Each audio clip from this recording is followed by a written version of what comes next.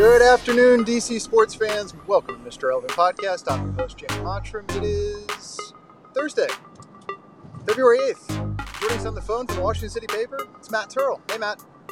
Happy Thursday, Jeremy. What are we talking about? We could talk about a lot of things. The Wizards made a big trade today. Did they?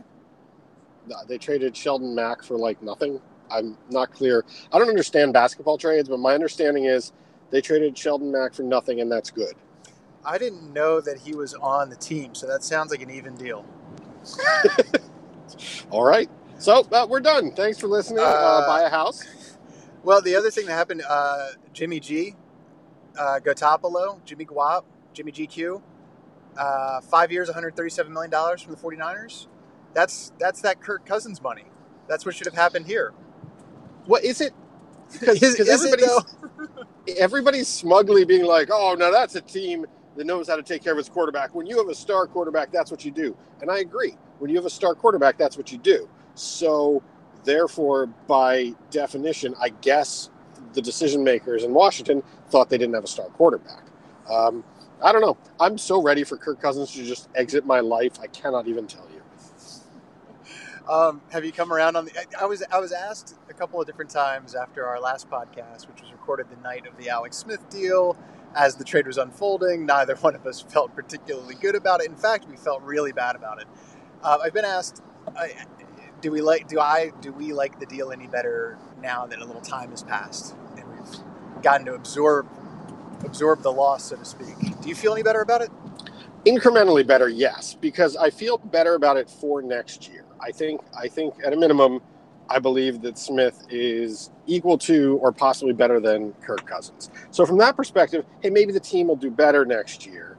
Other than that, though, I still don't like the way it went down. I don't like what it says about their approach to the offseason. I don't like all the stuff that we didn't like when we were talking about it. I don't like, but I have been persuaded in Alex Smith's good traits in the immediate future. Yeah, I mean, I would say I feel better about it only because everything was happening all at once and I couldn't handle it. Yes. Like Cousins, learning that he wasn't going to be coming back in any fashion, would have been nice if we got a long-term deal, but it wasn't happening at all. Learning about that, then it's like, oh, well, we got Alex Smith. And, oh, by the way, we extended him through 2022. Okay, great. And then it's like, oh, and we also traded a third-round pick. We even stopped recording before it was learned that Kendall Fuller was also gone. The trade on its own, where I'm just talking about Alex Smith and the extension and the pick and Kendall Fuller, I still don't like that, but I feel better about it. I'm more comfortable with that. I do find myself getting progressively angrier though that the Redskins could draft and develop a top 15 quarterback. I'm not even gonna say top 10. I'm just gonna say top 15. And would let him go for nothing. That is just burrowed deep inside my soul and is bothering me to no end. Well, I'm hoping we get a true referendum on Cousins by getting him out of town into a different offense, and then we'll know just how badly they screwed up. Mm-hmm. And then we'll know if Cousins leaves and is the superstar that many people believe he will be, then yes, horrible screw up, unforgivable. But if he leaves and it turns out that he really is just kind of an okay quarterback, then whatever. Leave. Bye.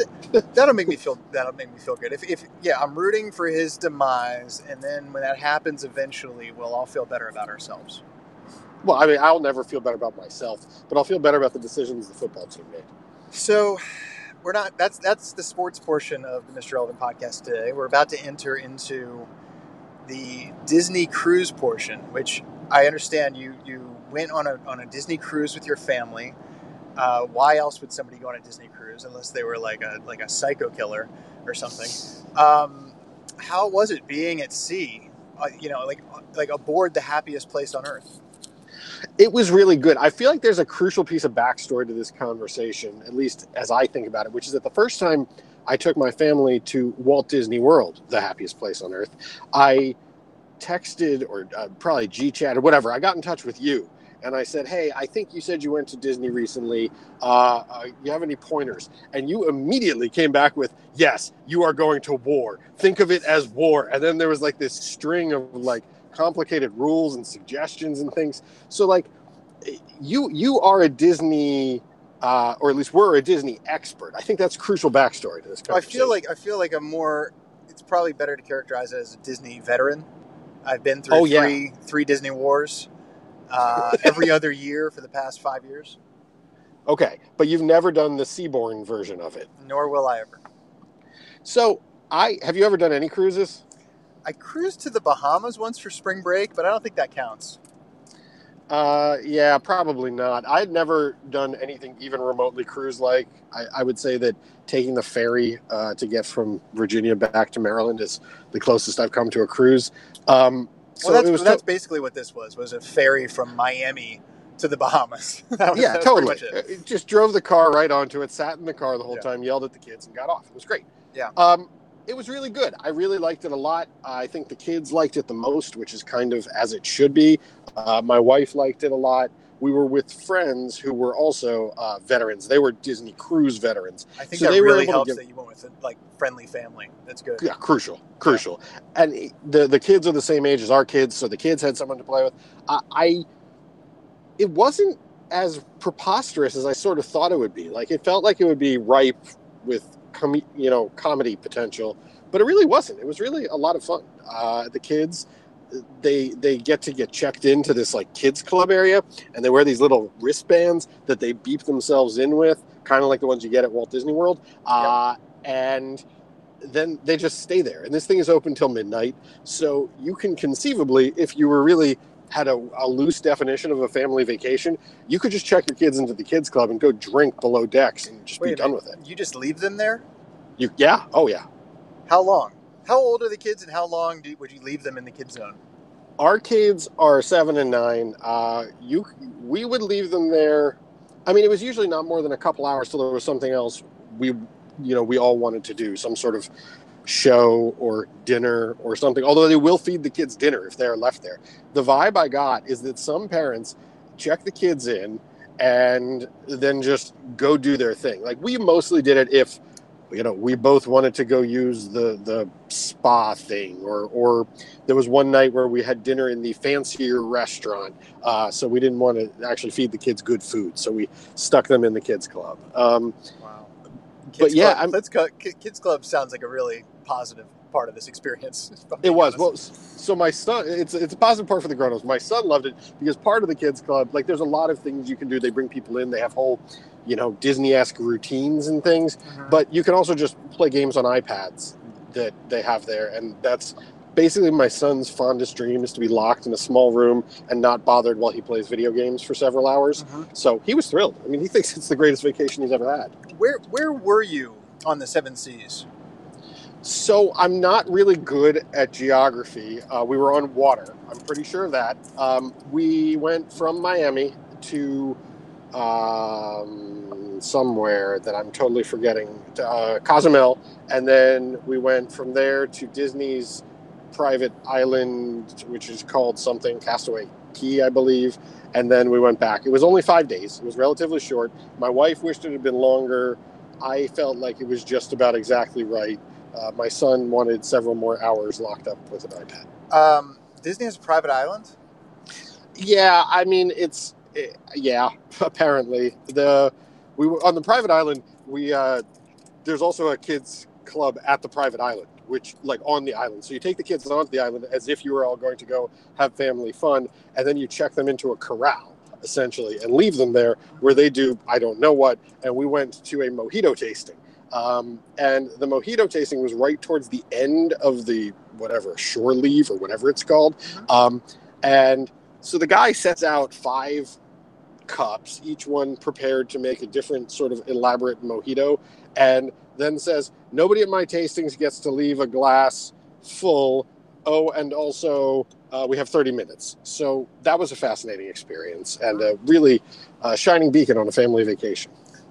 A mojito tasting. Do they just all taste like sugary rum drinks? I mean, I don't understand. Mostly. The Caipirinha tastes more like sugary rum drink mixed with Windex. But other than that, yes, for the most part. What are the odds that we could lure Bruce Allen and Daniel Snyder to a mojito tasting on Disney Island and then just shove off?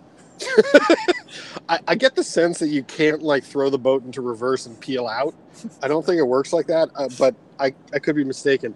I did find myself thinking about other kinds of cruises, because you read about like, oh, I went on a cruise with whatever Weezer, or I went on, Gronk. There's a Gronk cruise. Gronk cruise, or whatever. And I found myself trying to imagine what a Redskins cruise would be like. It would be just like that, like Redskins bar that opened up in Loudoun County and then closed like 3 weeks later. So essentially, it would be like a jumped up Ruby Tuesdays with burgundy and gold paint all over everything. Is that about right? Yeah, but somewhere there would be like a mural of Art Monk, and I would be there for that. Okay, so here's one thing they would have. The Disney cruise has a movie theater in it. And the movie theater plays, obviously, Disney-owned movies on a repeat. But what that means these days is that it plays Marvel movies and it plays Star Wars movies and stuff like that. I watched The Last Jedi 3 separate times on the cruise.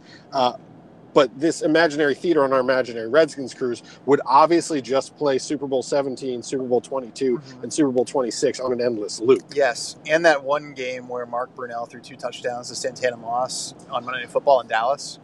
Could you sit through the first 3 quarters to get the payoff? No, at the end I of only that see game? the last 2 minutes. But I don't think it would convey if you didn't have that. I really think you need the misery of the first 3 quarters to appreciate that. I would watch like a highlight reel where it's like that game, like the end game there, like the hit that Sean Taylor put on that punter in the Pro Bowl, Yes. Art Monk breaking the receptions record. These are all the Redskins moments that I know of. I can't think of any. Oh, RG3's first game when he threw that like 80-yard touchdown to Pierre Garçon. God, that was great. Yeah, that was a good one. Yeah. The TVs in the staterooms have internal programming, and the internal programming is all stuff like the Disney Movie Channel, the Disney Classic Movie Channel, the Marvel Movie Channel, Disney XD, whatever. It's all these things. So you could have that. You could have like 1970s Redskins, 1980s Redskins. The downside would be everybody on the cruise would get norovirus from some kind of, expired peanuts or something. One of my qualms with the Disney World experience is that there's no booze. I imagine that the cruise with like these kid zones where you can just like lock your kids in there for hours on end, I'd imagine the cruise is like the opposite. There's probably like bars galore on deck. Yes. Yeah. Yes, there's ample booze. Is it a very boozy cruise, I guess is my question? I would not characterize it as very boozy. And from a Disney standpoint, I will say that it was substantially less boozy for my wife and I than Epcot is. Because if you do Epcot right, you can really... I've heard this. Yeah. Epcot's great. But no, I mean, there was beer, and they actually had a few decent beers, which surprised me. I was expecting nothing but Heineken. There's bars, there's elaborate drinks, you're allowed to bring on 2 bottles of wine or 1 6-pack of beer per adult, if that sort of thing appeals to you. Is there any weed on Disney Island? So if there is, we weren't allowed on that part. I think that would be what's the part of Peter Pan where he goes to like the bad place? I feel like you. Yeah. I feel like you'd need that. That's where it would be. I want to smoke Mickey Mouse's weed. I mean, it's probably like just the best. Disney does everything first class. They really do. First class experience. It's all really high end. It's funny because if there was weed on the boat, it would be great because there's all you can eat pizza constantly, all you can eat room service 24 hours a day, all included as part of the whatever exorbitant price you pay for the cruise. So if you can get it into international waters and you are that daring, it seems like an optimal situation. Are there any rides on Disney Cruise? No, there's a couple water slides, and one of them does this thing where it like drops you. You like go into a machine, and Huey, Dewey, and Louie yell at you for a little bit, and then it drops you. But other than that, no rides. Where are the character quarters? This is a great question because there are characters everywhere, and we had a Marvel Day at Sea, which featured a whole host of Marvel characters and a live Marvel performance and whatever. Wow. And all those people have to hide out somewhere. Yeah. But I don't know where it was. Where does Captain America sleep at night? I assume it's just like in Titanic, where like the Irish all live below decks and get Yeah. drunk and have a true fun time, while all the hoity-toity bougie people upstairs are secretly miserable. I think that's where the characters are, is downstairs. How much effort did you put into pulling a Rose and getting down to the Marvel characters party below deck? Minimal. We did look for a parked car somewhere just in case, but no such luck. I often at Disney World, I will feel like trapped. Like there's nowhere to get away from like just all the people and the characters and the music and the sounds. Like it's just like too much. I want out. I would think that would be compounded by also being on a boat. So paradoxically, it was not, because there are places you can get away to. Whereas in Disney World, I think the thinking is like, look, if you don't like it, just leave. They're aware you can't do that on a boat. So there are places, there's an adults only pool.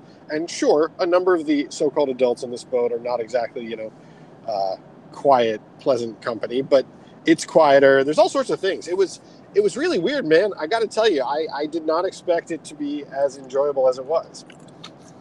I'm glad it was for you. Like when we're at Disney World, like once a day, we'll do the train ride. There's like an old timey train that goes all the way around the property.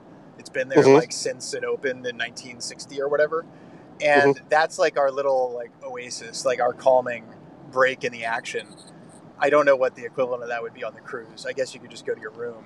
Or the adult pool, perhaps. I don't know.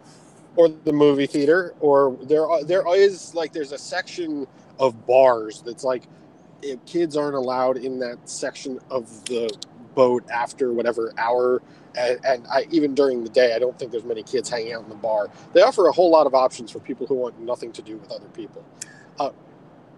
Do you have that? Is there that aspect like at Disney World? It's so international, like Yes. I almost expect there to be a language barrier between me and like any other patron, like waiting in line or whatever. Yes. Is that the same vibe on the cruise as well? 100%. Because no, it's pretty international. I mean, I think that international audience for Disney is those crazy people on Disney blogs who just sort of do everything Disney. Yes, there were. You know what language I didn't have to hear though was Twitter, because there is on-boat Wi-Fi, but you pay by the megabyte is how they do it. It's not by time, and it's not by location on the boat or anything. Basically, you can just get a package, and I bought a very small package just so that I could check my work email once a day because I'm very neurotic. But I didn't have enough to spare to like get on Twitter. So that's like back to the 90s, like pay for however much you use. Exactly. And I got to tell you, it was great. I know it's the biggest cliche in the world to bemoan not being able to quit Twitter and whatever, but I wish something would take Twitter away from me, because, I didn't know anything that had happened, and it turned out that it didn't really matter. Good point. And timeline-wise, you got back before the Alex Smith trade, right? Yeah, because we were able to record that Twitter thing. For that. Yeah. Well, I couldn't remember if you went after. I don't know. I kind of lost track of things. Yeah, me too. No, I was back before that. I don't think I missed. I mean, I don't know if I missed anything of relevance. I haven't heard about it. No. Anything else from your Disney at Sea adventure? No, I'm actually. I didn't know, even going into talking about this, I figured I would have something really lively and exciting and amusing to say. But it turns out just kind of like, hey man, had a good time. What was the worst thing? Like, what was just the low light of the trip? That's easy. There was one night where I had really traditional, seasickness. I did not get to fully express it by vomiting everywhere, but I had that really bad sort of nausea and sweaty discomfort, and I just had to get up, leave dinner. I wound up flopped on the bed in the room, and that's where my wife found me later. You don't get that at Walt Disney World. No, you don't. Maybe if you go to Tomorrowland and you do that one ride where you spin around, or the teacups, man, the teacups will make you sick. Yeah, it turns out the teacups are nauseating. I didn't remember that from a kid. Those were my favorites as a kid because you get to control something. It was like that and Dumbo. My kids love the teacups, and like my Yeah. wife will not go on because she doesn't want vomit to get everywhere. Yeah. And so I end up going on with the kids, and they're like, faster, more. Yeah.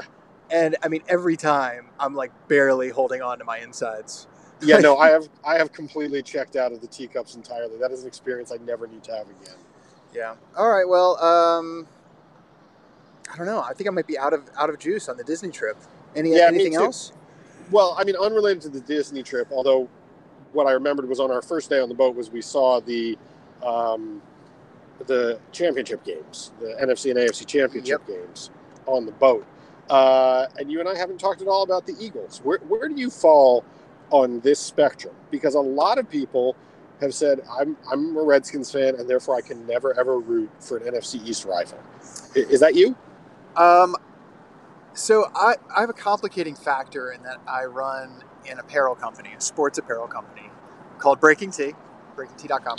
And I now have a rooting interest in any game that's tied to my business interests. Eagles fans were way more prepared to spend money on t-shirts than Patriots fans. So I was rooting with my wallet for the Eagles to win that game. I was rooting for Philly for the first time in my life. Now, I will say this, that, like, regardless of who they were or how likable they were or whatever, I was going to root for them anyway, just based on money alone. But this turned out to somehow be like a really likable team. Like Nick Foles, I mean, incredible performance. He caught a touchdown. He had that amazing post-game press conference moment where he talked about embracing failure. And I mean, like, people are printing it out and putting it on their cubicle walls. And then, like, there's that NFL Films where, like, he ran over to the sideline and basically suggested to Doug Peterson that they call the Philly special. Like, Nick Foles had, like, a magical Super Bowl. And I support that. Like, I thought it was just an awesome, like, underdog story, and I totally mean that in, like, not a sarcastic way. It was just like a great feel-good sports accomplishment.